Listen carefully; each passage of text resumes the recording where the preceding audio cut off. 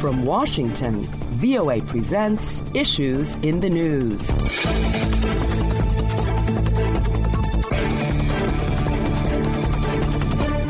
Hello and welcome to Issues in the News. I'm Kim Lewis, and joining me on the panel this week are VOA Senior Diplomatic Correspondent Cindy Saine and VOA Executive Producer Steve Reddish. Welcome, Cindy and Steve. Thank you. Good to be with you. Here are the issues. President Joe Biden says he will cancel up to $10,000 in student loan debt for each federal borrower earning less than $125,000 annually, holding true to a campaign promise and relieving millions of their student debt burdens. Former President Donald Trump's resistance to turning over what now appears to be a larger volume of documents than previously known could strengthen a potential case from the Justice Department against him. A letter released by the National Archives on Tuesday indicates an initial batch of 15 boxes of documents taken from Mar-a-Lago in January included 100 classified documents totaling 700 pages.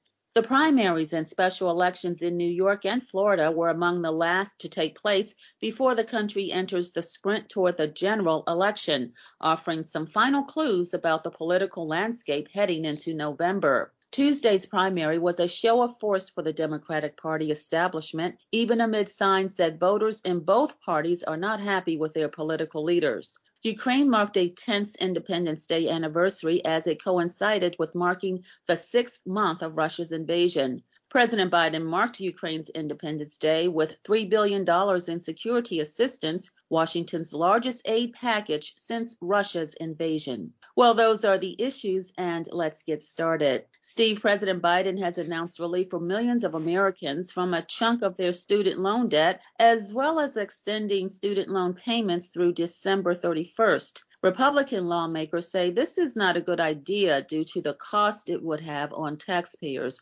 What are the political risks involved with this? Well, you can't ignore the timeliness of Biden's follow-through on this campaign promise to reduce or eliminate some student debt. It comes as the 2022 midterm election season ramps up. Both Republicans and Democrats are vying for the votes of a younger generation of college-educated voters, 43 million of them who borrowed money for Congress. It is mostly politics.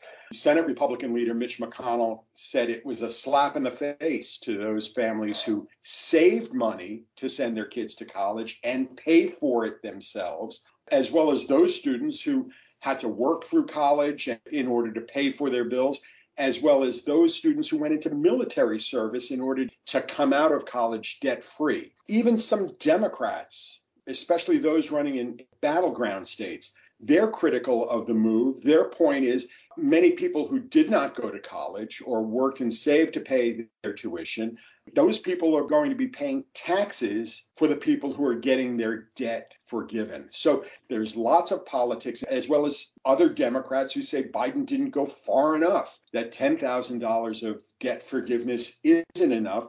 Elizabeth Warren and several other Democrats who ran against Biden in 2020, who were running on the platform of let's eliminate all student debt. So there's a lot of politics at play here.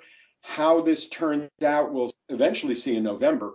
But the administration now is trying to bat down some of the criticism that this is going to add to inflation. As you mentioned earlier, there are a lot of different political angles being played here, as well as one last one, that this move by Biden may be challenged in court, whether he exceeded the authority that he had under the laws that allow him and the Education Department to forgive these loans. So there's still a lot that is in play here before this becomes final. I know that many former students out there who took out loans who are very thankful that at least 10,000 or in some cases 20,000 of their debt will be forgiven. Kim, I just wanted to pick up on that last point that I am hearing from a lot of people. They just really feel like just such a weight has been taken off of them from this. And just for our international listeners, the price to get an undergraduate degree in the United States now costs about an average of around $28,000 a year. So we're talking for many, many families. This is a huge sacrifice, and it's out of reach for a lot of families. I was actually surprised at how almost universally positive the reaction was from Democrats, with progressives such as Steve mentioned, Senator Elizabeth Warren, who was a big force behind this issue, saying this is one of the biggest acts of consumer debt relief in American history and will go directly to help hardworking people and families who can't just write a big check for university. So, of course, as Steve said, most Republicans said that this is astonishingly unfair, and saying that, some families do military service or other ways to get the tuition reduced. We've got the midterms coming up in November. This certainly could help Democrats with younger voters. All this aside, there still isn't the answer to the big issue, which is, why does college cost so much?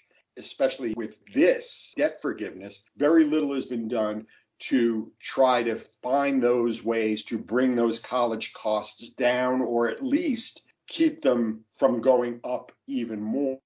And there are many who will point to the federal student loan program as a reason why college costs go up, because borrowing for college has become so easy and the debt has accumulated, and colleges are raising tuition because people can borrow the money in order to afford the tuition. You all raised some really excellent points on that issue. In our next topic, lawyers for former U.S. President Donald Trump have asked a federal court to temporarily block the FBI from reviewing documents recovered from his Florida estate until a special master can be appointed. Meanwhile, Trump's resistance to turning over what now appears to be a larger volume of documents than previously known could strengthen a potential case from the Justice Department against him. What does this mean for Trump and the DOJ at this point? It means still a standoff between the two of them, although we're inching towards some sort of head here. There's been new reporting from the Washington Post that shows the situation has been building since before Trump left office. There's a newly revealed email from May 2021, the chief lawyer for the National Archives sent to Trump's lawyers, indicating that there was concern about boxes of documents that were kept in the White House residence where the president and his family live. These documents were known to have been in the residence, and there was concern about them moving out of the residence back in January of 2021. There's a U.S. law that was passed in the 1970s that considers all documents and presidential records to be property of the government, not the president who occupies the office.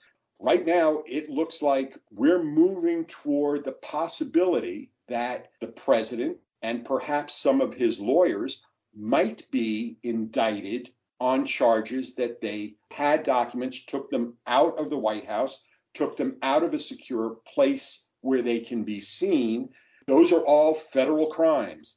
This has become a case where there is a showdown. It appears to be a showdown between ex-President Trump and the current Attorney General over whether or not the Attorney General is going to enforce the law and get those documents back. Whether or not it goes to court, whether or not the president is prosecuted on this, we're still going to have to wait and see. It does look like there is going to be some sort of showdown, some sort of legal showdown coming in the next few weeks, as all kinds of different deadlines for the president and for the Department of Justice to file briefs and to file paperwork in court as this case keeps going on down the road. As Steve mentioned, the National Archives noticed very early on that there were documents missing. And one of the things that may have tipped them off is that former President Trump had often bragged about the wonderful letters that he had received from the North Korean leader, Kim Jong-un, calling them love letters. And that's one of the things that they noticed that was missing. Or there was a lot of attention about, it was a hurricane map And former President Trump had used a Sharpie to change the curve of that, and that was also missing. So these are relatively harmless things, but officials in the national security community are just expressing so much shock and concern about the sheer volume of classified material that was found. And I think, as Steve said, if this should come to a criminal case, that would be something that would likely have an impact on jurors, that if there's that many classified documents and top secret documents, it's not just an accident that a few documents got mixed in with others. And as Steve said, people who deal with these kind of documents, they say that they are just dumbfounded at the recklessness. Now we know that some of these documents were not even in a secure storage facility or whatever, but were just basically lying around at Mar-a-Lago. And there's reporting that some of these documents contained some of the deepest and the biggest secrets that the United States has. What they are, we're not sure. We have heard reports that some of them involve nuclear weapons and nuclear status as far as those weapons are concerned. There's also been reporting that some of these documents could have named informants, the identities of other people who are involved in not only keeping these secrets, but acquiring these secrets. There's a lot there that we don't know, that if we go to trial, we might know some of them. But because a lot of this is classified, we may never know the kind of documents and classified information that the president took from the White House to his residence in Florida. Yes, and I guess why did he take them to his house in Florida? Why did he take them to his house in Florida? That means trying to get into the mind of Donald Trump, which so many people have tried to do. And there's all kinds of speculation as to why he took them. The bottom line is he wasn't supposed to take them. That's where the law is going to come into play. Whether or not there's a good reason or not is kind of irrelevant, because the law says these documents belong to the United States of America and need to be given to the National Archives for storage and for the proper handling of it. One of the other things that we're seeing is politically and financially, this is a windfall for Trump. He's had some of his best fundraising since leaving the White House over his outrage over the search. And there's some polling recently that shows he's getting a boost politically. There's an NBC News poll last week that showed 41% of Republicans say they support Trump more than the party itself. And that's 7 points up from a similar poll in June. So there's that kind of momentum that Trump politically is gaining as he decides whether or not he's going to run for president again in 2024. The same NBC News poll from last week shows 57% of Americans believe the investigations into Trump should continue. So we're going to see this political dynamic play out over the next several weeks as well over these documents. And I think that's an excellent question that you raise, why former President Trump took so many documents, and also sort of how. I mean, these documents have to be brought to him, I would suppose, by people in the intelligence community. And, you know, they must have noticed that he was hoarding them. I mean, they should have been brought back by someone else, I'm guessing, to a secure facility. So how long has this been going on? We are hearing that even when Trump was in the White House, he would take classified documents up to his private residence on a regular basis. And were people in the intelligence community basically turning a blind eye to this and not reporting this up the chain? Or I'm just wondering, I don't think that former President Trump could have acted alone in this. And I think that we're just sort of at the tip of the iceberg as to what all was involved in this. Some of his former aides are saying that when they showed him documents and he asked, can I keep this? Can I take this? And he would take it, and trying to get those documents back was an ordeal for many of these aides who have come out either anonymously or actually on the record to say that the president did not handle these classified documents very well.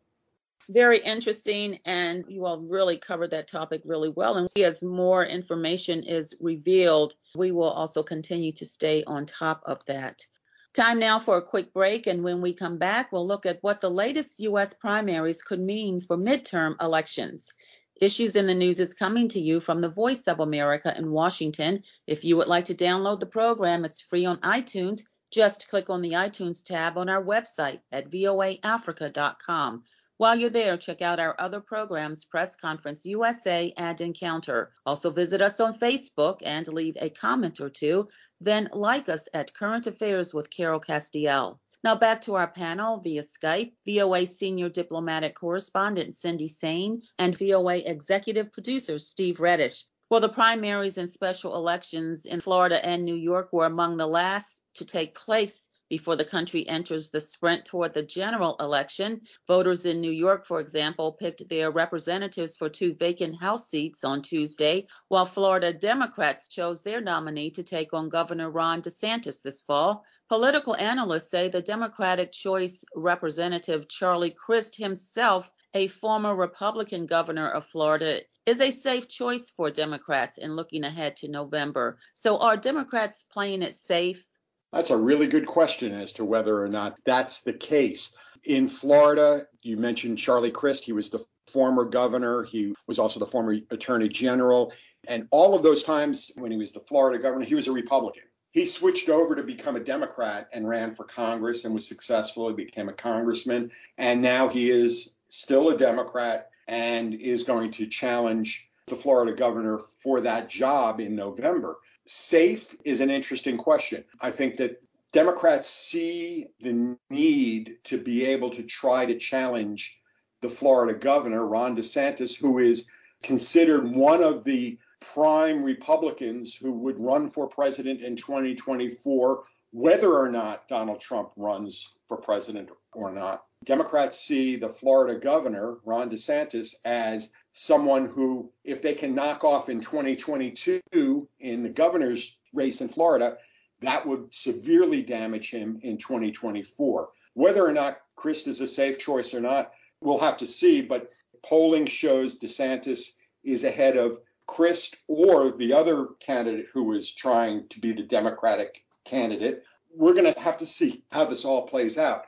How this affects the 2022 midterm elections. Political history shows that the party that wins the White House usually loses seats in Congress in the following election, which means Democrats are supposed to, according to history, supposed to lose seats in the 2020 midterm elections this November. But so far, in 5 special elections for Congress to fill vacancies, Democrats have fared better than expected, and political insiders are pointing to the Supreme Court's decision to overturn a woman's right to an abortion. And that has Democrats fired up. So far, we're seeing Democrats, they haven't won all of these special elections, but they've done better than they were expected to do.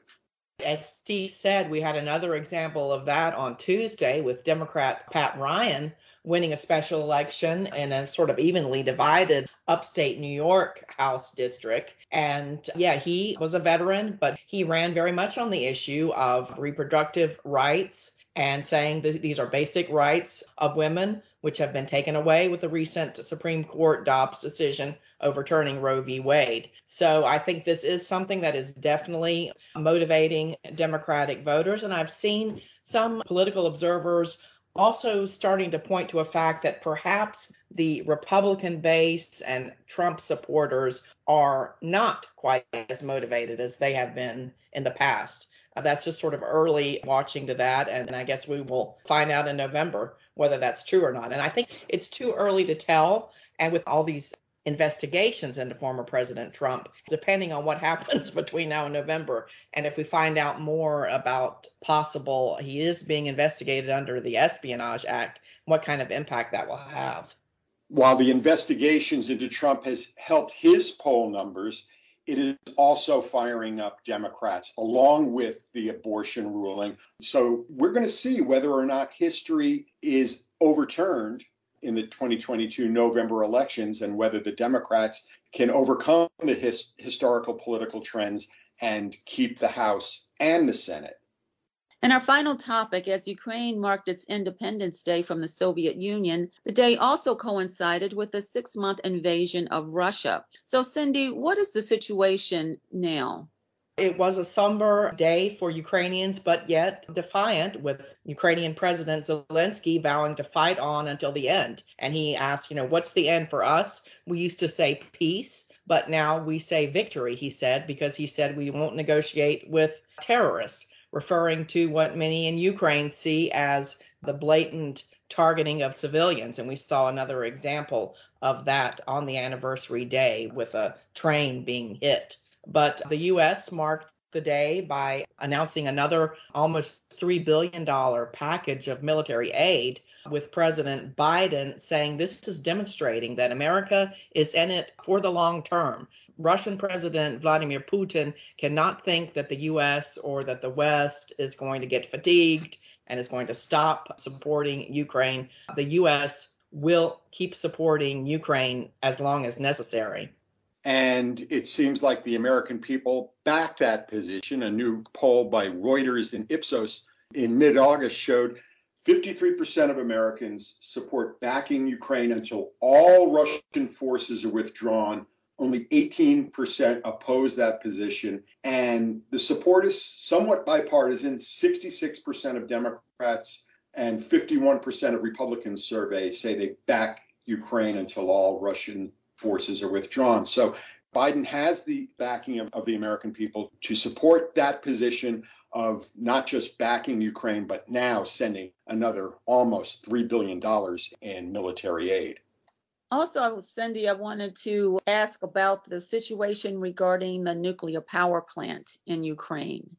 Yes, that's a good point, Kim. And the United Nations said that this is a point of maximum danger for the world with this power plant. It has been under Russian control since March, and we see that there were a lot of fears that something was going to happen, perhaps in connection with the anniversary, that Russia is telling, its staffers there not to go, and Ukrainians were doing emergency exercises, worried about the possibility of an accident. And VOA was able to speak with the U.S. Energy Secretary, Jennifer Granholm, and she said the U.S. very strongly supports demilitarization of the area. We've had Russian artillery firing around the nuclear plant and saying this is outrageous. We don't want to have any kind of military action around the nuclear plant, and calling on Russia to allow the international agencies to get in there and see what's going on.